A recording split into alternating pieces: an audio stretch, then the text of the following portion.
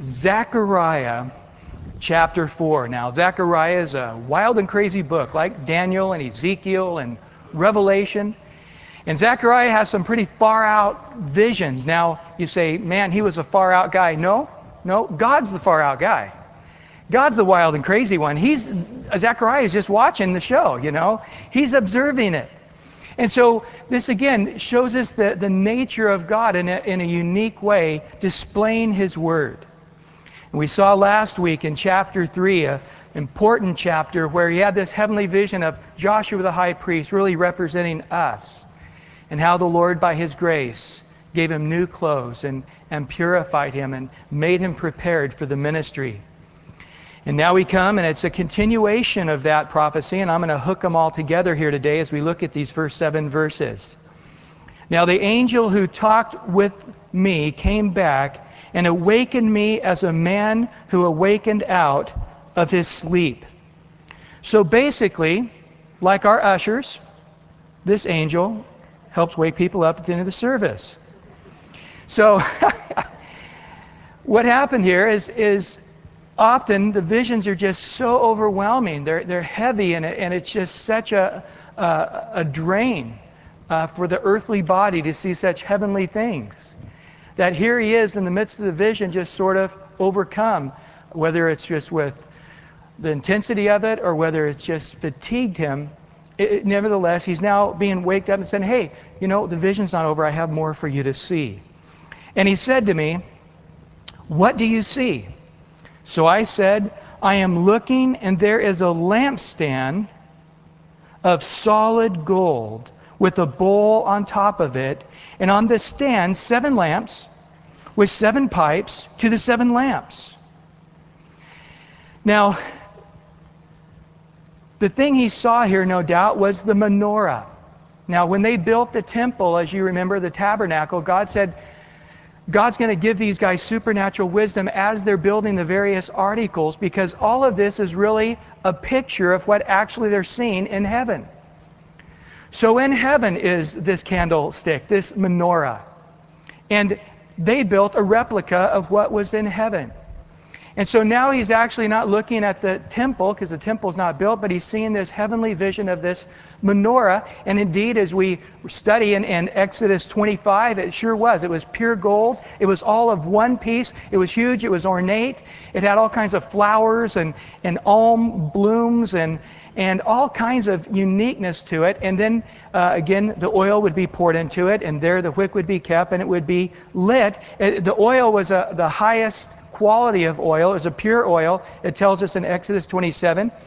And it tells us that it was Aaron's sons, the high priest family, the Kohathites. It was their job to keep that candle going 24 hours a day, 7 days a week, never to ever that candle to go out, or that candle, that lampstand to ever go out. So they kept it going, cleaning out the sludge and keeping the oil poured in and keeping the wicks long and going. And this was their job. And it was a very tedious job. You know how it is. Things you got to do every day and several times a day, every day without a break. It's relentless. It was a very relentless job. And so he sees this, but here's the unique thing about this. On top of it, there's a bowl, and it's like oil's going into this bowl, and there's pipes coming from the bowl, coming into the lampstands that he's looking at. And notice in verse 3, and 2 olive trees are by it, one at the right of the bowl and the other at the left. And so this is sort of a radical system. It's sort of a self-fueling candle system. And of course, it would have been pretty exciting to say, all right, not to have to keep that thing filled up and lit. It's sort of taking care of itself. It's being done, in essence, by God. And in verse 4, so I answered and spoke to the angel who talked with me, saying, what are these, my Lord? And then the angel who talked with me answered and said to me, do you not know what these are? Now, we don't know what the inflection of the voice is, but this guy keeps doing this over and over again. He says, what's that? He says, you don't know what that is? And then he has to say again, no, I don't know what that is. A little bit irritating, actually. And so he says here, no, I don't know, my Lord. I just told you I don't know. What are you asking me for? Anyway, it's maybe a California attitude thing. I don't know. But he keeps doing this, as we'll continue in this chapter. But Anyway, in verse 6, he answered and said to me, this is the word of the Lord to Zerubbabel.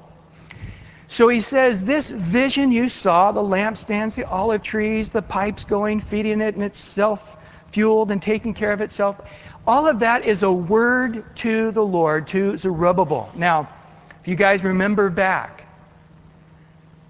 God had given a prophecy through Isaiah 200 years in advance about how eventually there would be this king raised up by the name of Cyrus, actually named him 200 years in advance, and said, I'm going to use this guy to get the children of Israel back to the promised land after a time of 70-year captivity, as we know from Jeremiah.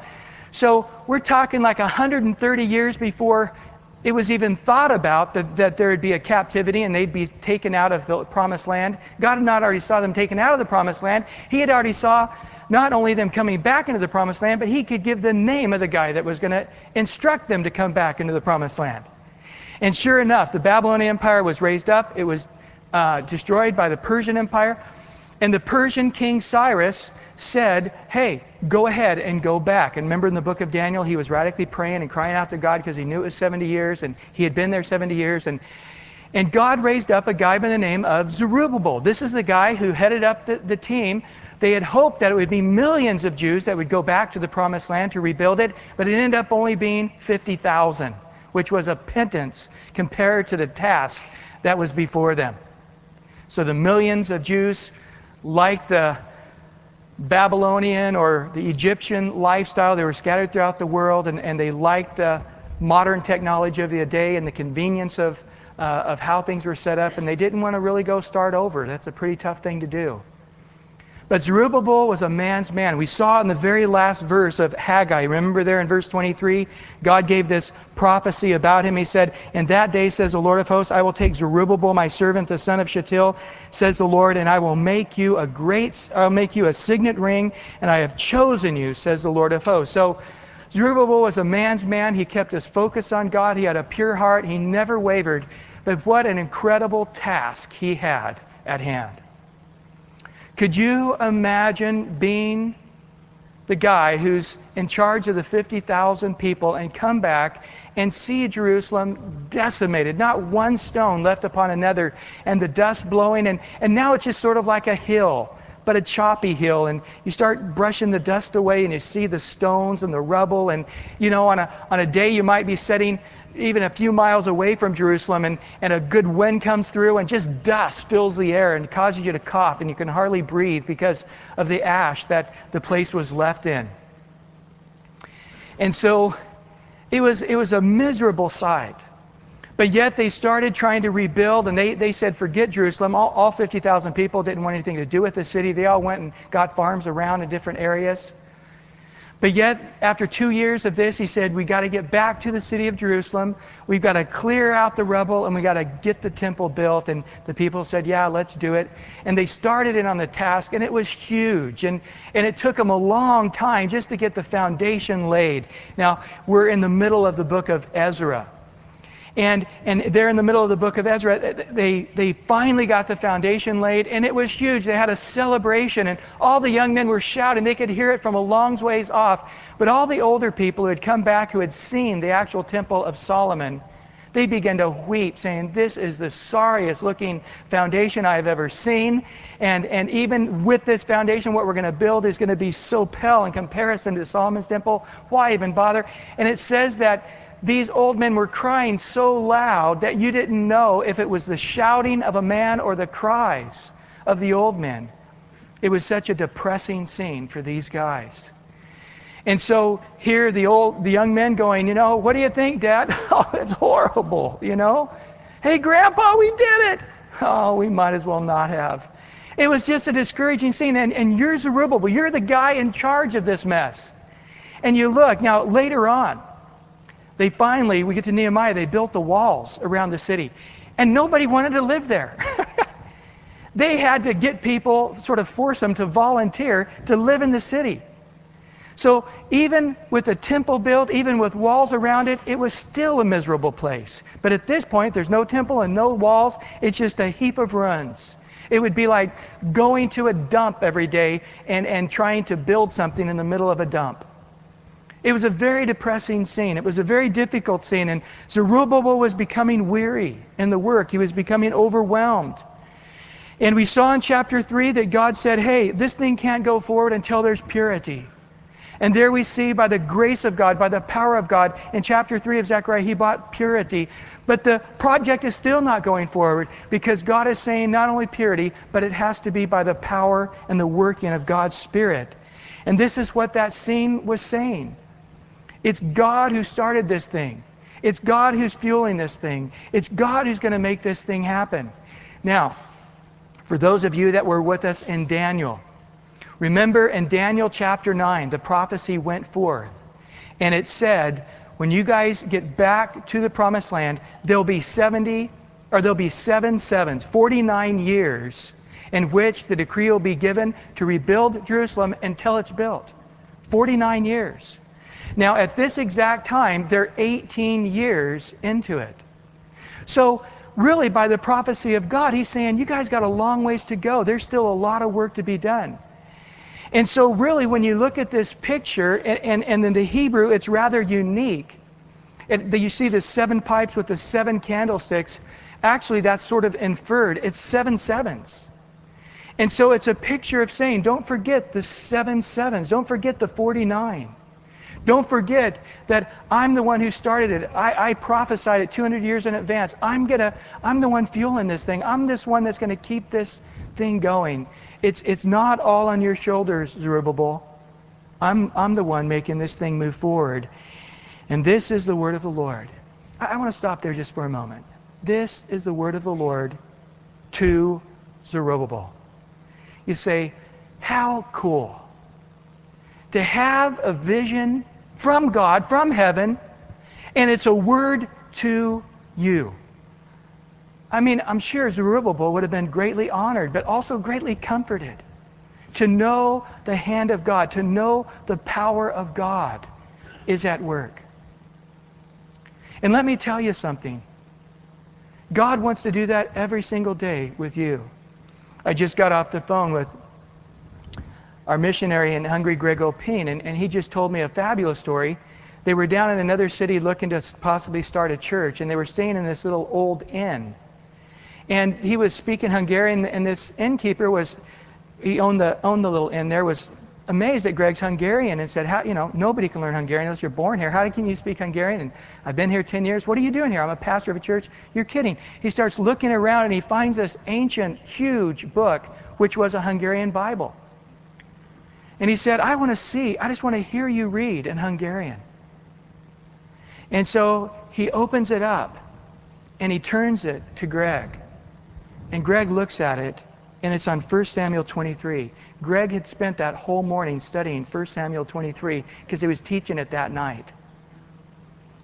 And he told the guy, he says, I've been studying this very passage you opened all morning long. And he hands the Bible back to him, and he says, I'm going to quote it to you. And in Hungarian, he just started quoting it. And this guy was like, his eyes got big, and he's like, what does this mean? And there he was able just to share the Lord with this guy, saying, this is God speaking to you. I love when God does those kind of things. But you know what? God wants to do that every single day. In Isaiah chapter 50, look it up, memorize it, verses 4 and 5. Jesus, while he's in human flesh, this is how his day began. This is how his day ran. In Isaiah chapter 50, verse 4 and 5, Jesus says, the Lord God, referring to his Father, has awakened me morning by morning. He has quickened my ear to hear as a learner or as a disciple. The Septuagint translates it, the Greek Septuagint. A disciple, a learner, that I might have the word, to sustain the weary in the day. And a lot of times you know who that weary person is. It's you. And as it sustains your heart, you find that it also begins to sustain others' hearts. And Jesus goes on to say, I was not rebellious, nor did I turn my back. Every day, It's the Father's plan to help you wake up, to help you have an ear, a spiritual mindset, a spiritual heart, to receive directly from the mouth of God a word for you for this day.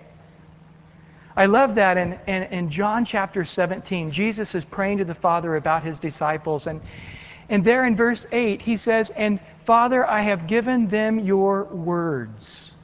And then down in verse 14, he says it again, "And Father, I have given them your word." You say, well, why did he say that twice? Because the first time in verse 8 of John 17, it's the word rhema, the Greek word. The word rhema is the word in season, the word right now, the word for you. And then in verse 14, the word for word, I've given you your word, is the word logos, the written word of God. So often you hear people say, oh yeah, I know what the Bible says. So what? I don't believe you, but even if it were true, even if you knew the Bible, you know how to prove that, don't you? You say, well, quote to me Hezekiah 10:4. Well, I don't have them memorized like that. Yeah, I know, because that's not a book of the Bible. But anyway, you can trick them on that one. But nevertheless, what you do is, even if that were true, the Word of God is not just the Logos. Jesus is not just giving us the Logos. Jesus is giving us the Rhema. Every single day. It's not, oh, I've read the Bible. It's, has God spoke to your heart today through the Bible? It's not, oh, I know what that says. It's not reading the Word of God. It's feeding on the Word of God. Have you, like a little sheep today, chewed up God's Word and let it go into your heart, that Word in season today? Jesus said, man cannot live by bread alone, but by what? Every word that proceeds from the mouth of God. The Logos, Genesis to Revelation, but then also the Rhema, Word, every single day. Acts chapter 2, the Holy Spirit fell. They're speaking in tongues in the upper room, and all the people in the city began to show up, and they say, what meaneth this? And what does Peter say? He says, this was prophesied in the book of Joel, that in the last days, and we are in the last days, Jesus raising from the dead began the last days. Of course, now we're in the last of the last days. That's a whole other thing. But that started the last days. He said, in the last days, my Spirit would pour upon what? All flesh. The men, the women, the young, the old, everybody would prophesy. Everybody would have visions and dreams. Guys, do you get it?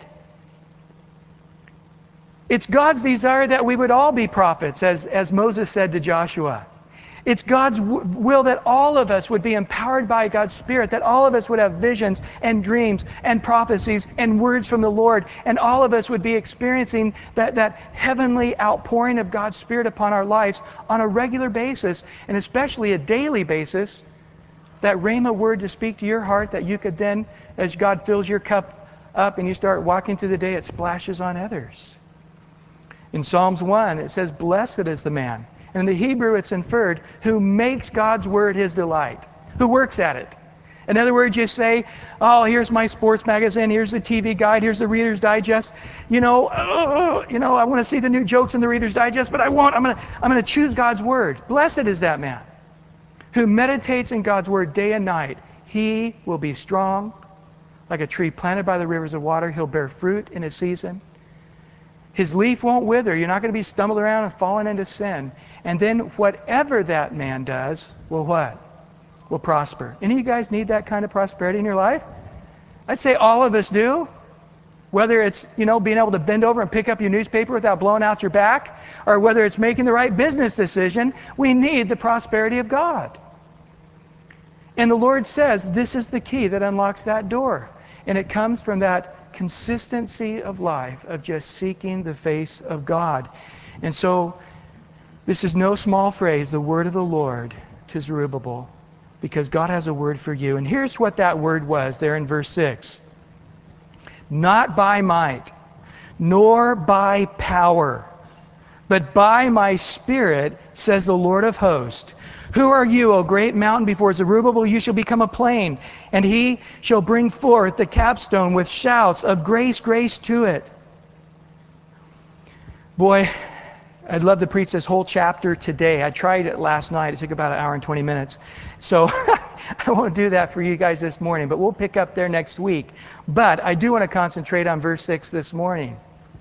Not by might, nor by power. The word might, it infers a combined grouping, a collective strength, a collective resources of a group of people.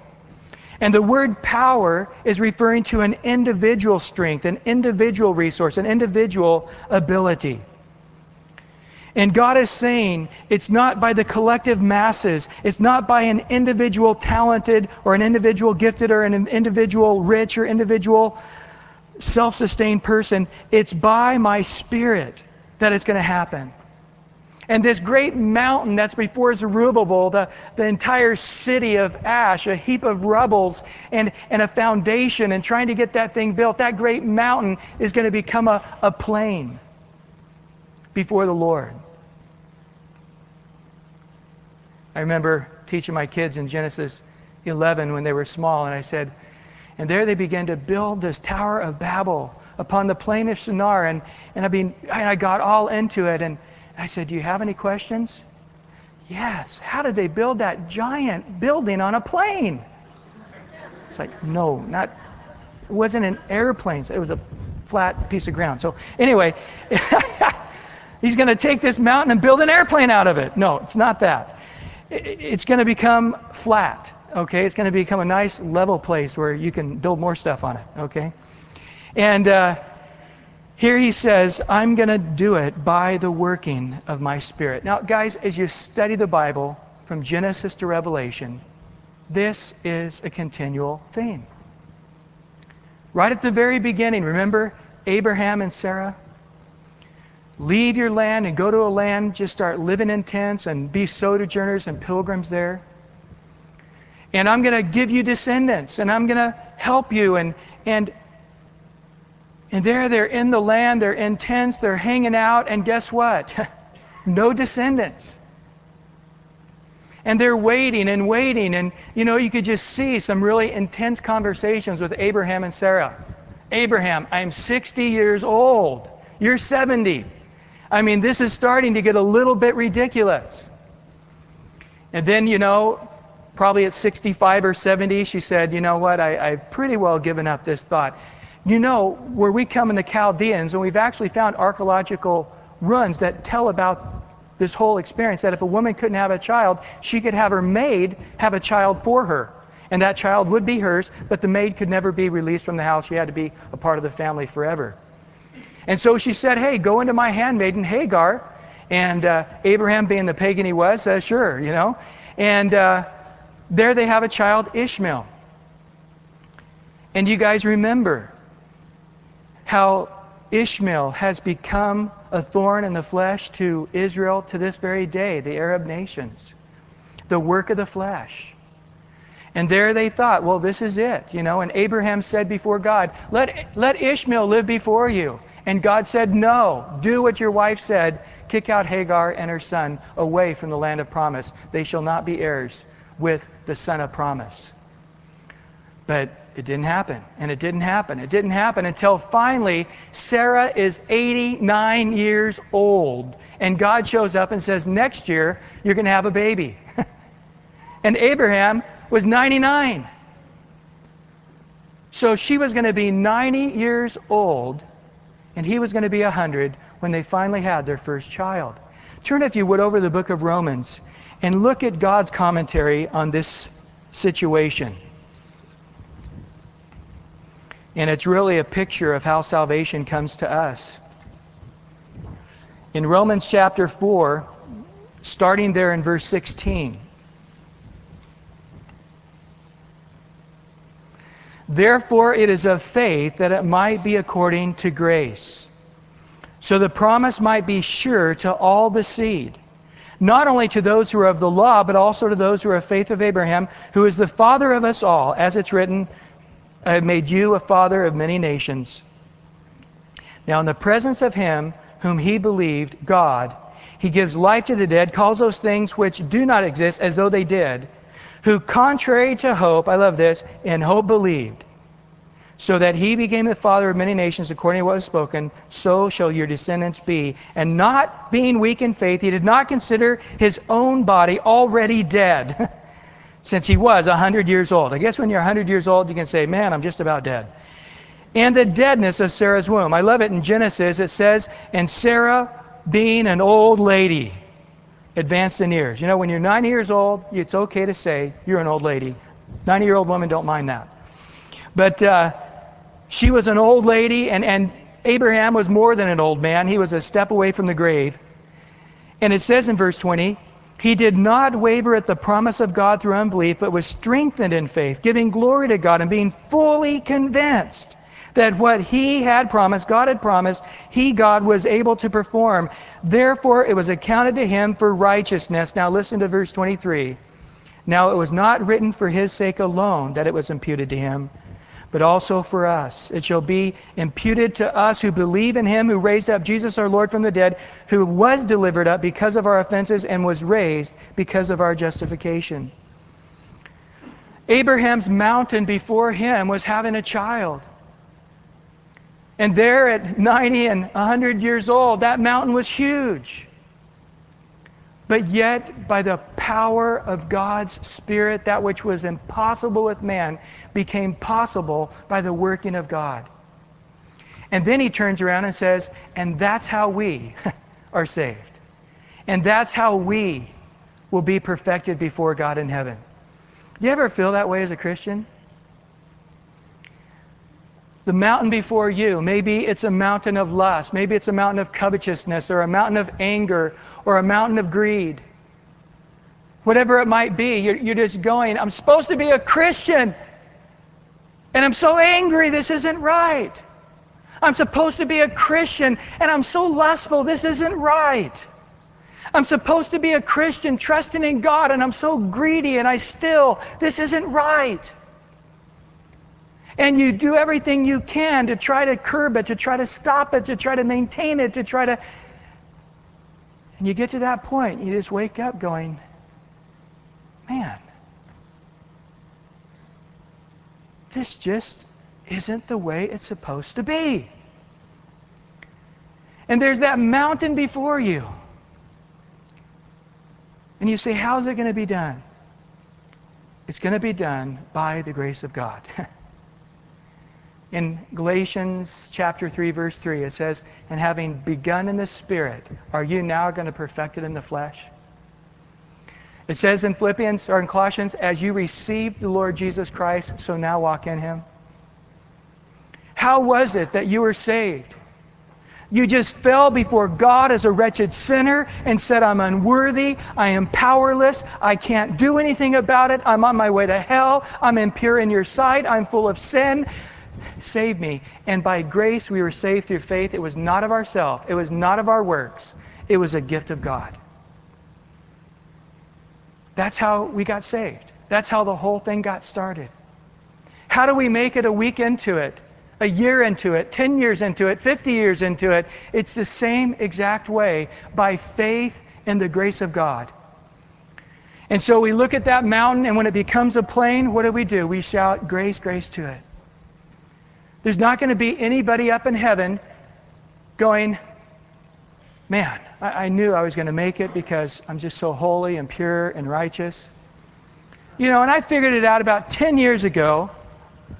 If I'm going to be the kind of Christian that's going to make it to heaven, I've got to, start working a couple of things out and, get disciplined in some areas and, make this start happening. There's nobody going to be in heaven saying that. We're going to all walk to the pearly gates of heaven going, I made it! The Bible says if the righteous are scarcely saved, what shall we say about the wicked? And we're going to say, by the grace of God. And then we're going to go look at the books of our life, and we're going to see sin after sin after sin after page. It's going to be a very depressing book. And then we're going to shout louder of the grace of God.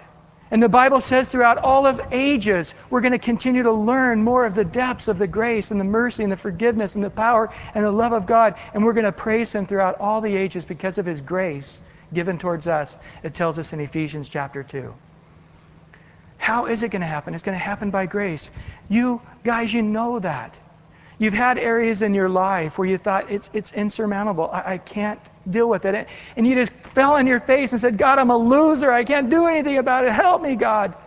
And then 6 months later, that thing was out of your life. And all of a sudden, God showed it, and you're going, whoa, how did you do it? That's what I need in my life. How did you do it? What were the steps you took? How did it? You just go, I have no idea. I just remember crying out to God saying, God, I can't do it. It's impossible. I'm a loser. I'm a sinner. I'm wicked. I have no ability. And now here I am 6 months later, and God's done it. It's by His grace. It's by His power that He has accomplished this, that we shout grace, grace to it. And so here He says that's how we're saved.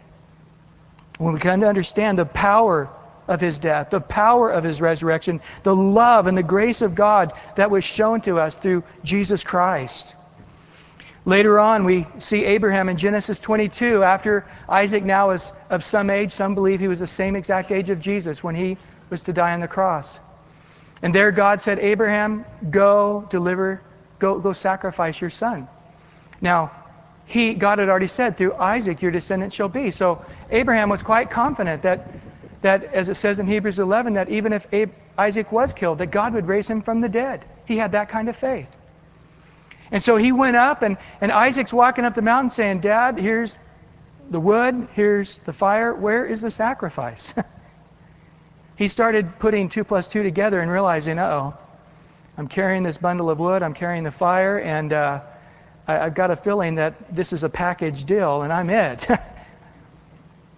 And Abraham said, God shall provide Himself a sacrifice. And he got up there, and we see Isaac, like Jesus, willing to give his life.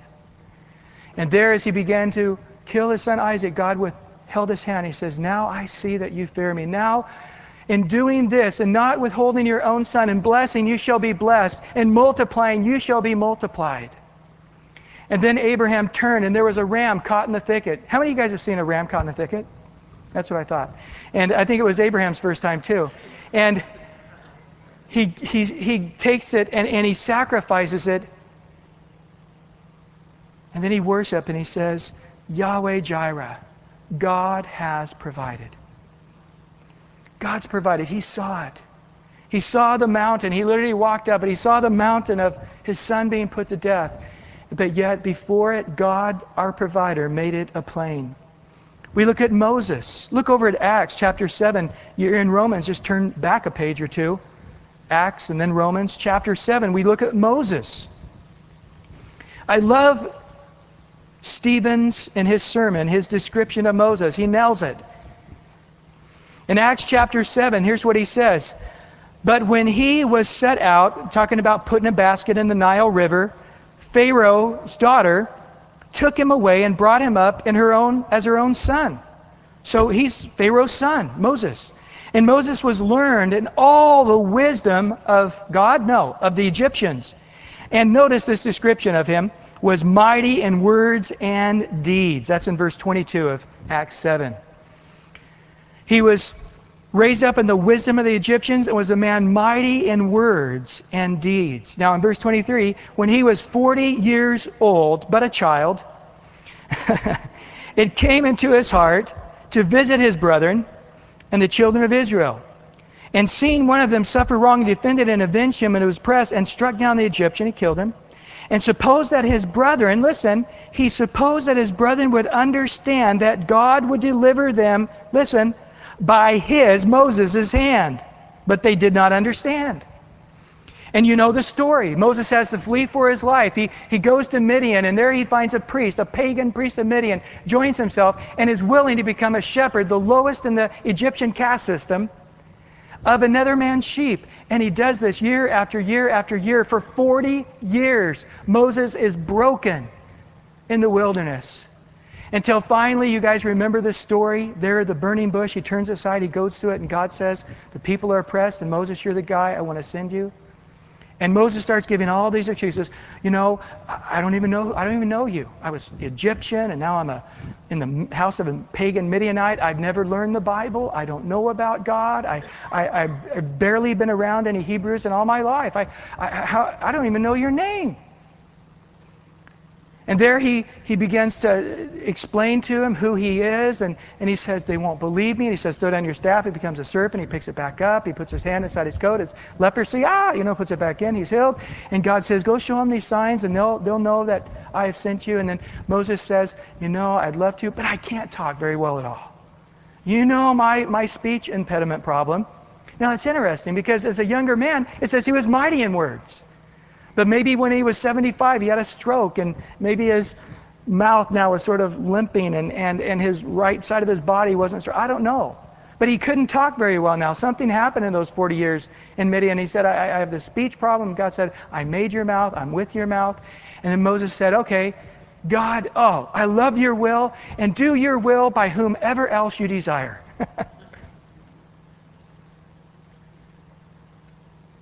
He was this guy at first going, man, I've got the wisdom, I've got the might, I've got the power. Man, everybody can put two and two together and see that I'm this powerful dude, and if anybody can release these Hebrews from slavery, it's me. God's raised me up to be Pharaoh's son for this very hour.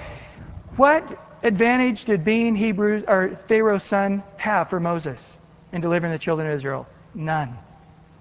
God reduced it until every connection he possibly had in Egypt, they all died. All the connections were gone. God says, Pharaoh's dead, everybody you know is dead, it's done, now go back to Egypt. It's not by might, it's not by power, but it's by the Spirit of God. And Moses is an example how God had to reduce him down to where he had nothing to offer God. He had nothing to offer the Hebrew people except to be obedient before God and let God's Spirit work through him. We see this with the children of Israel. There in Numbers, the first 11 chapters, God counts the people. It takes a long time. There's millions of them. There's over 600,000 men ready to go to war. But yet, we see when they send the 12 spies over, they come back, they say, it's an incredible land, just like God said. But there's giants there, and we are like grasshoppers in our own sight. But Joshua and Caleb jumped in and said, it doesn't matter, because God is with us. God delights in us. God has taken their protection away. They are like our bread. Let's go eat them up. But yet, the other 10 spies could not see. It's not by might. It's not by power. But it's by the Spirit of God. And only Joshua and Caleb could see that. And the people said, let's kill these guys and shut them up. And, I wish we had just stayed in Egypt. I wish we had never left there. And how it grieved the heart of God that they couldn't see. It had nothing to do with their might or their power, but it was by the Spirit of God. Then we see in Jonathan and David. There, remember that story in 1 Samuel 14, where Saul, his dad, is stressing out. He had an army of tens of thousands of people, and the army's leaving until Saul only has 600 guys with him, and the Philistines are mounting a larger and a larger army until there's tens of thousands of them, and Saul is reduced down to 600, and Jonathan he can't be around his dad anymore. He's just stressing him out. He says, come on, he takes his armor bearer. They go sleep somewhere else. They don't want to be around his dad. He's just flipping out, and there he wakes up early in the morning and he begins to say, you know what? The battle's the Lord's. And it doesn't matter whether it's many or whether we're mighty, it's God. And he says to his armor bearer, God could deliver us if he chose, because it's his might, his power, through one man if he desired. And his armor bearer challenged him and said, let's do it. I'm with you, man. And Jonathan's like, I'm not just saying this. I really believe it's by the power of God and him alone. Let's go. So they start walking, and Jonathan says, I know God can do this, but it may not be the will of God. So I know hypothetically that's absolutely the way it is. I'm absolutely certain, but this may not be the will of God for one man to deliver the children of Israel. So when we get there, when the Philistines see us, if they say, come up here, we'll know that's the hand of God. We're going to go. If they say, wait till we come down there, we'll get back to my dad and the army. And the Philistines said, come on up here and we'll show you a thing or two. And it says that Jonathan did the Spider-Man thing. He was on his hands and his knees just skimmying up this rock, until finally he got to the top. And it says in a half an acre, all these Philistines dropped dead, and all the Philistine army began to run and flee from Jonathan. It's not by might. It's not by the combination. It's not by the grouping of the forces. And then 3 chapters later, in 1 Samuel 17, you guys remember the story? The Philistines and the Israelites, they have this shouting match that goes on for 40 days. And then David comes down to bring food to his brothers and his commanding officers. And he hears Goliath come out and just start cussing and swearing and putting God down and God's people down. And David says, who's going to go down and shut that guy up?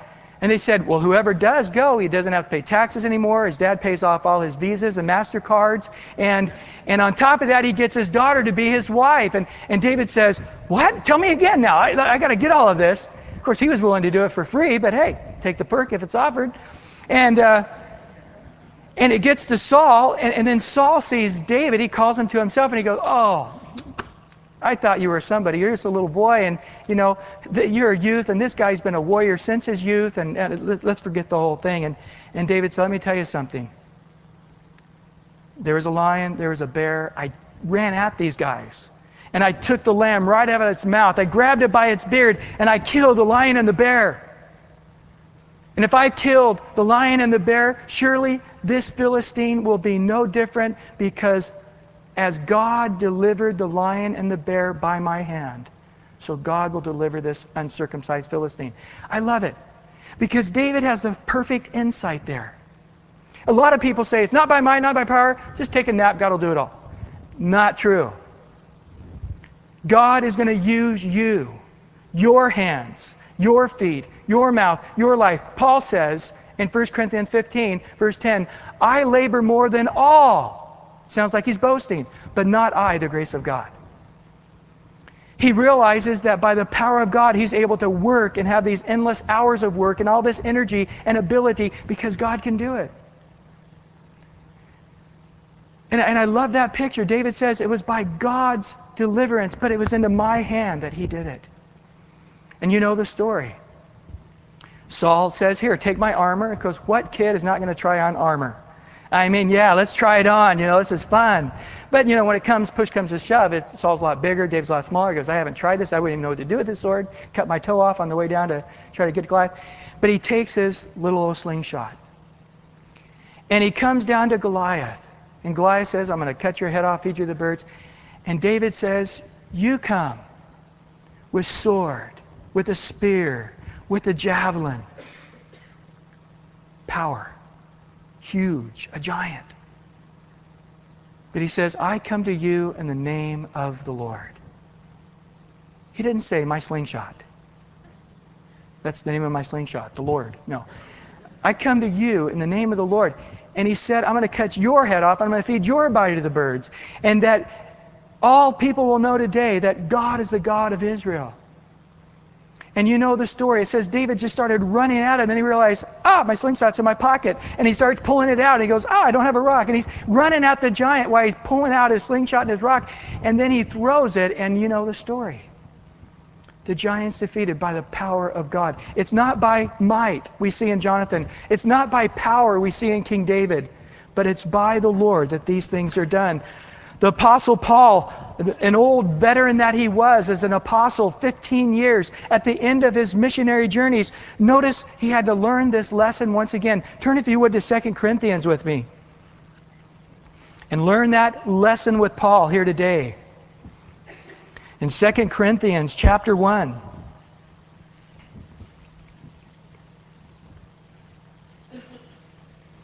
Second Corinthians chapter 1 and verse 8.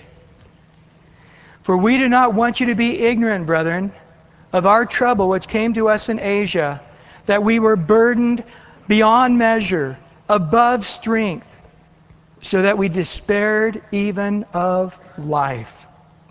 Yes, we had the sentence of death in ourselves, that we should not trust in ourselves, but in God who raises the dead. There it is. Not by might nor by power, but by the Spirit, saith the Lord, who delivered us from so great a death, and does presently deliver us, and whom we trust he will still deliver us. I've got it. It was God and the power of His Spirit in the past. It's God and the power and the Spirit in the present. And it's God and the power as the Spirit in the future. I had to relearn that lesson. Notice there in 2 Corinthians chapter 3 now. Just turn the page to verse 4. 2 Corinthians chapter 3 verse 4. For we have such trust through Christ towards God. Not that we are sufficient of ourselves to think of, notice here, anything as being from ourselves. But our sufficiency is from God, who has also made us sufficient as ministers of the new covenant. Now here it is, not of the letter, but of the Spirit. Not my intellect, not my knowledge, not all of the rabbinical teachings that I've had, but it's by the Spirit of God. For the letter kills, but the Spirit gives life. And then look at chapter 4 there of 2 Corinthians, starting in verse 7. We have this treasure in earthen vessels, talking about our dirt bodies, our clay bodies, that the excellence of the power may be of God, and here it is, not of us. This is the joy that we have while in this human body, that it's God, it's His power working through this clay vessel. We're hard pressed on every side, but we're not crushed. We're perplexed, but not in despair. We're persecuted, but not forsaken. We're struck down, but not destroyed. Always carrying about in the body the dying of the Lord Jesus, that the life of Jesus also may be manifest in our body. For we who live are always delivered to death for Jesus' sake, that the life of Jesus also may be manifest in the mortal flesh. So then death is working in us, but life in you. And since we have the same spirit of faith according to what is written, I believed and therefore I spoke, we also believe and therefore we speak, knowing that He who raised up the Lord Jesus will also raise us with Jesus and will present us with you. For all things are for your sake. Here it is, that grace, having spread through the many, may cause thanksgiving to abound to the glory of God. God will share His glory with no man. Paul says you've got to get it. You've got to understand it. It's not us. It's God. It's not our might. It's not our power. It's by the Spirit of God. Now look at 2 Corinthians 12 there now. Paul talks about another situation where he had to relearn this lesson. And he says there in chapter 12 verse 7, 2 Corinthians chapter 12 verse 7, unless I should be exalted above measure by the abundance of the revelation, a thorn in the flesh was given to me, a messenger of Satan to buffet my body. I thought Paul wasn't married. A thorn in the flesh. No, I'm sorry. Only kidding. Come on. Have a little levity here. Lest I be exalted above measure, in verse 8, concerning this thing I pleaded with the Lord 3 times that it might depart from me. And He said to me, my grace is sufficient for you, for my strength is made perfect in what? In weakness. Because when all our might and our power are God, we're leaning now wholly upon the Spirit of God. Therefore, most gladly I will rather boast in my infirmities, that the power of Christ may rest upon me. Therefore I take pleasure in infirmities and reproaches and needs and persecutions and distresses for Christ's sake. For when I am weak, then I am strong. In other words, when God reduces me and reduces me and reduces me until finally, like Abraham, I'm good as dead. Like Sarah, I'm 90 years old, an old woman, way past the age of childbearing. Now God says, when I work, there is no doubt about it, it was me. And when I do it, I will receive all of the glory. Now, in a nutshell, that's Calvary Chapel's philosophy. People often ask the question, why do you have a dove up as the Calvary Chapel logo, for lack of a better word? It's because of this. Our pastor, Chuck Smith, for 17 years tried to do the denominational thing until it pounded him and pounded him. Finally, he just died. And he said, I can't do it anymore. I quit. And he said, all I'm going to do is just teach the Bible, and if people are hungry, they can come. If it doesn't entertain them, they can leave. I can't do it anymore. He tried to do the evangelistic thing. That's what the denomination said. Try to evangelize every week. But no new sinners were there. And it didn't happen. And nobody was getting saved. And the church was being reduced. And finally, he just saw in the Word that a faithful shepherd after God's heart will just teach the people with knowledge and understanding. He just started teaching the Word. Well, right about that time, the denomination called up with their newest program. They had a couple programs that happened every year. And their newest program was to help church growth. And Chuck was invited to the meeting. All the pastors are there. And basically Chuck said, I'm not going to do it. And they said, yes, you are. No, I'm not.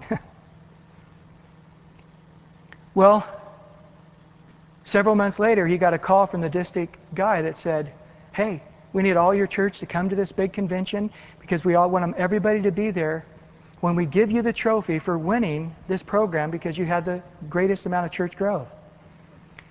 And Chuck said, I better not be there because it would be an embarrassment to our denomination because our church doesn't know anything about the program. And I didn't realize we had more church growth than anybody else because I haven't focused on that. The Bible says as they continued in the apostles' doctrines and they continued in the breaking of bread and in prayers, it says, and God added to the church daily as many as to be saved. It says in Matthew, Jesus says, I will build my church. The Bible says, unless the Lord builds the house, we labor in vain who build it. That's a horrible thing because we can build it in our flesh. We can have an Ishmael. Remember, I get stuff every single day on these kind of programs, and I just, round file them. And, every once in a while I'll get really angry and send them a letter. Don't send me anymore. It didn't seem to matter. But this guy called and said, look, we can put, I think it was 20 phones in your church, and people, all they do is commit to 2 hours a night of calling for X amount a week, and we guarantee at least 20% growth in your church. And I just laughed. I thought, if I could Ishmael it and get 20% more people in, I would be doing it again 6 months, calling those same people, asking them not to come back. Because they would be such a thorn in our flesh. We can build it. That's the sad thing. But once you build it, you got the Ishmael you have to live with. And we don't want that. We want the power of God. We want God to do it. We want His Spirit to do it. We want it to be what He wants it to be. And that He, indeed, would accomplish it. And that we wouldn't try to perfect in the flesh what God's begun by the work in His Spirit. I love that story of King Asa. Remember that in Chronicles where he just started as king. He was a righteous king. And all of a sudden the Ethiopians come up against him. There were 1 million people. He didn't even have any weapons of war. And I love that prayer in 2 Chronicles 14. He just went before the Lord and he said, God, it doesn't matter whether we're many or whether we're few. It doesn't matter whether we have strength or have no strength at all. Because the battle is yours. Don't let these guys defeat you. Amen. And I love it as you compare the passages. It says in another place, talking the same story, it says that God rained rocks out of heaven and more were killed by God than the sword. Well, now years and years later, in Asa's 36th year of his reign, his brother, who's now is idolatrous, the nation of Israel, their Judah, is being idolatrous. They come up and put a siege against Jerusalem. And Asa freaks out. He starts ripping the gold off the temple and getting all the money he can. And he goes to the king of Syria saying, break your treaty with Israel, make it with us, and get these guys out of here. And they started attacking Israel's borders. And Israel had to go and defend their borders. And there they went and got all of the lumber and stuff. They were building a siege city. And they built a city where their city couldn't be besieged again. It seemed like a big victory until Hanani, the prophet, showed up. And he said, you remember when you were a little peon and you had no power? You had nobody to turn to. You had no resources. You just cried out to God and now God delivered you. And now here you are years later. You didn't even think to ask God. And now, not only did Israel not get punished by me for their disobedience, Syria is now going to become a greater country, and they're going to come and make war against you, and you're going to have continual wars because of that disobedience. And then he says this verse, 2 Chronicles 16:9, don't you know that the eyes of the Lord move to and fro throughout the whole earth to look upon someone, one person, if that's all he can find, who is completely surrendered, completely loyal, completely given over to God, and trusting Him in entirety, and then God can take that person. This is the Brian Newberry expanded version. And God can take that person, and He can strengthen him, and build him up, and then He can show the whole world the power and the might of God through that one person.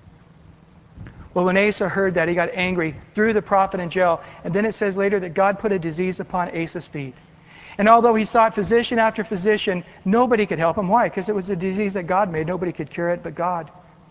But it said even though he sought physician after physician, he would not seek the Lord. And 2 years later, he died from that disease in his feet.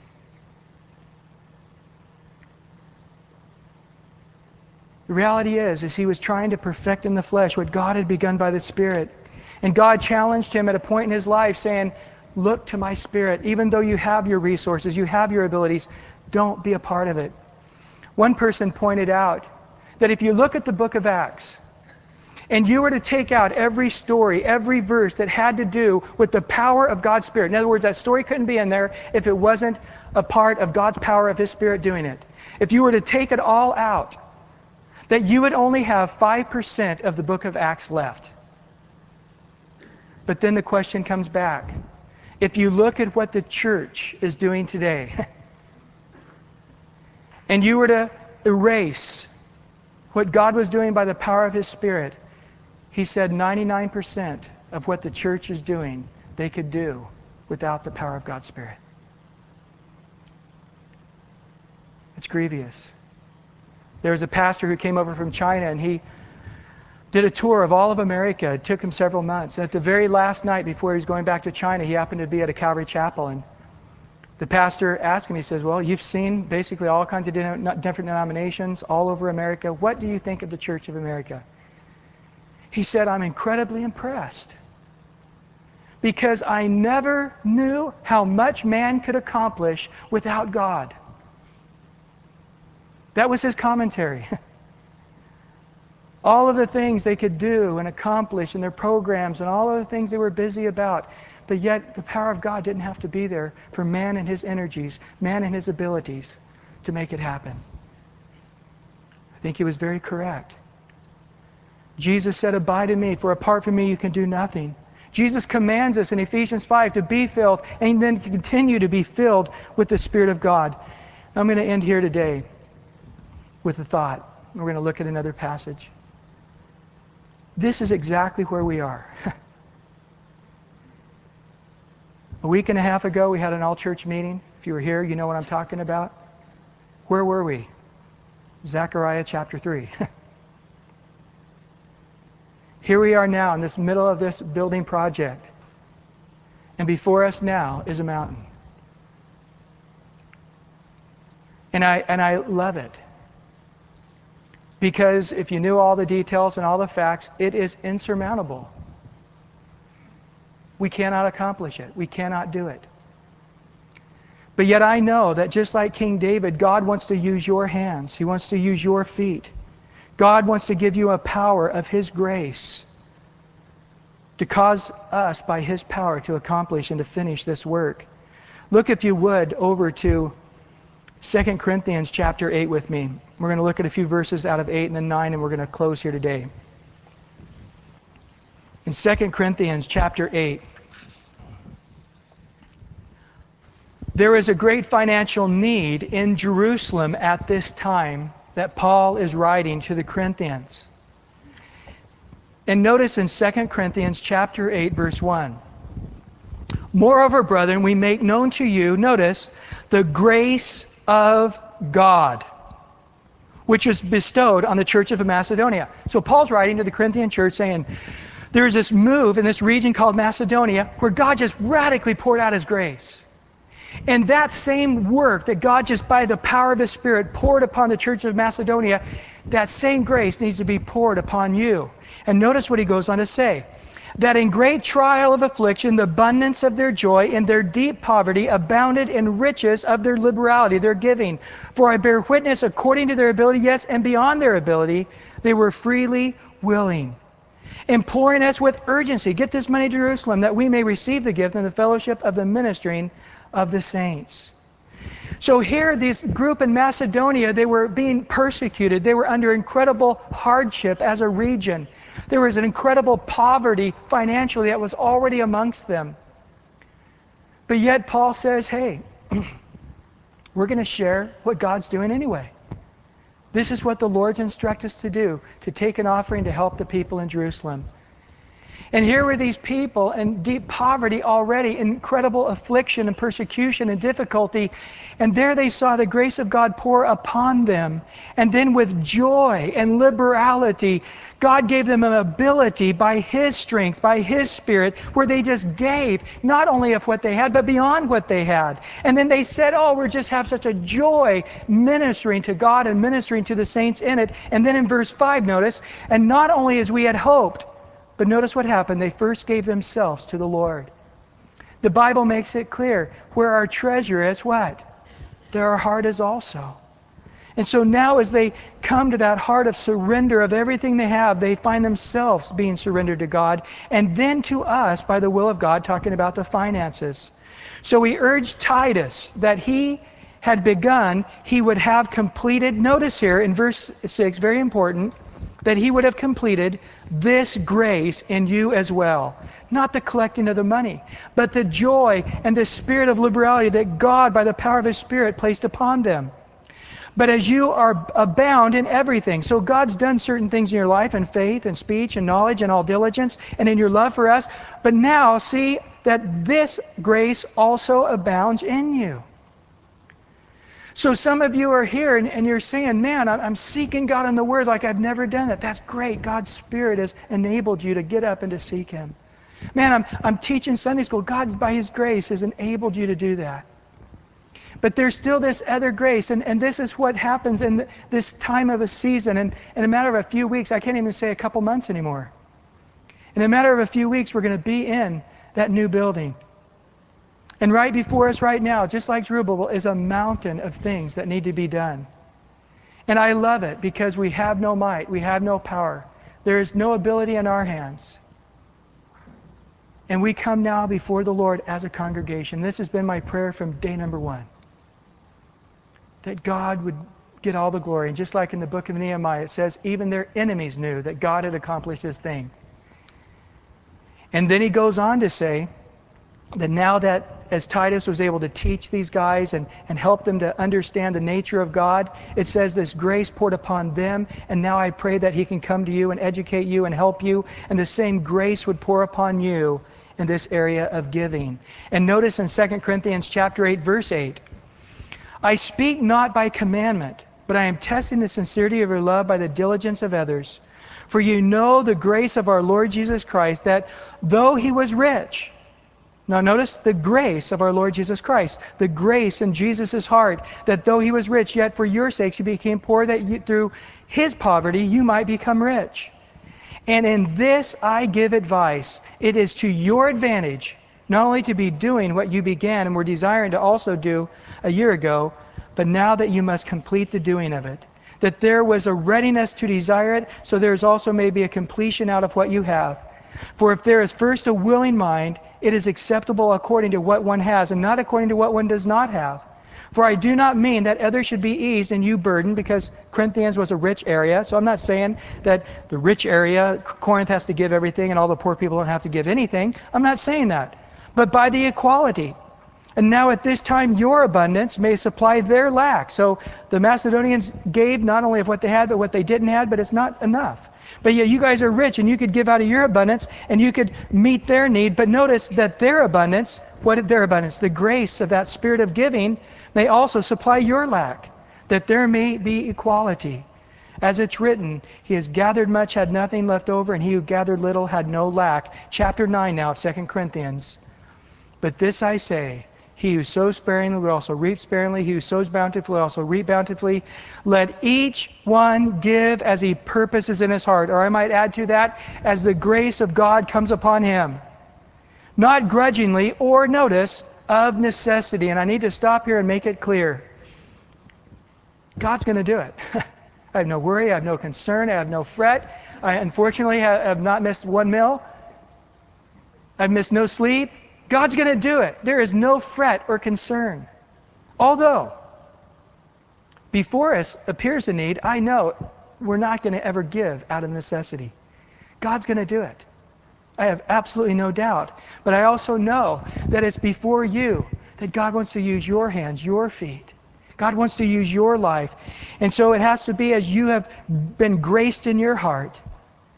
For God loves a cheerful, a hilarious giver. And God, notice here in verse 8 of 2 Corinthians 9, and God is able to make, listen to this, all grace abound towards you, that you always having all sufficiency in all things may have an abundance of every good work. As you give, it's given back unto you, pressed down, shaken together, running over. As it's written, He, God, has dispersed abroad. What you have, God has given it to you today.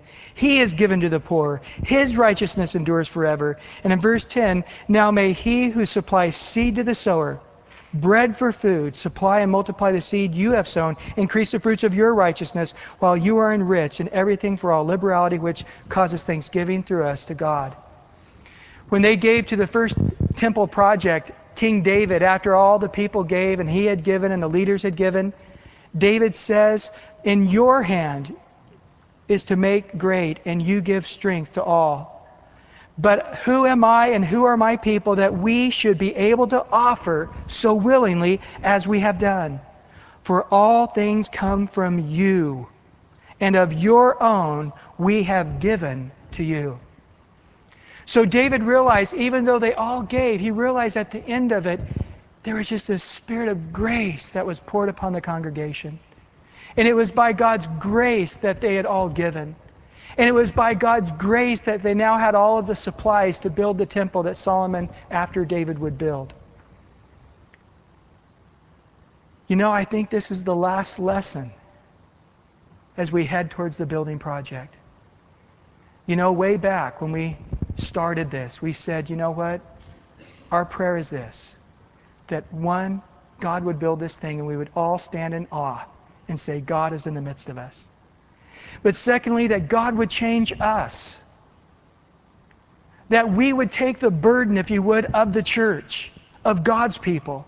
That we would have the same zeal that Jesus had when He came into the temple. And it says, the zeal of my house has eaten me up. This house is to be a house of prayer, that all of us would not just look at a building, but we would look at it like Jesus did. This is the house of God. It's the place of worship. And it would eat us up. And then we would be eaten up with a heart of prayer. That we wouldn't have everybody else praying, but we would have a heart for prayer. That the largest congregation would be the prayer meeting. That the longest meeting we have together would be the prayer meeting. That we would learn to pray.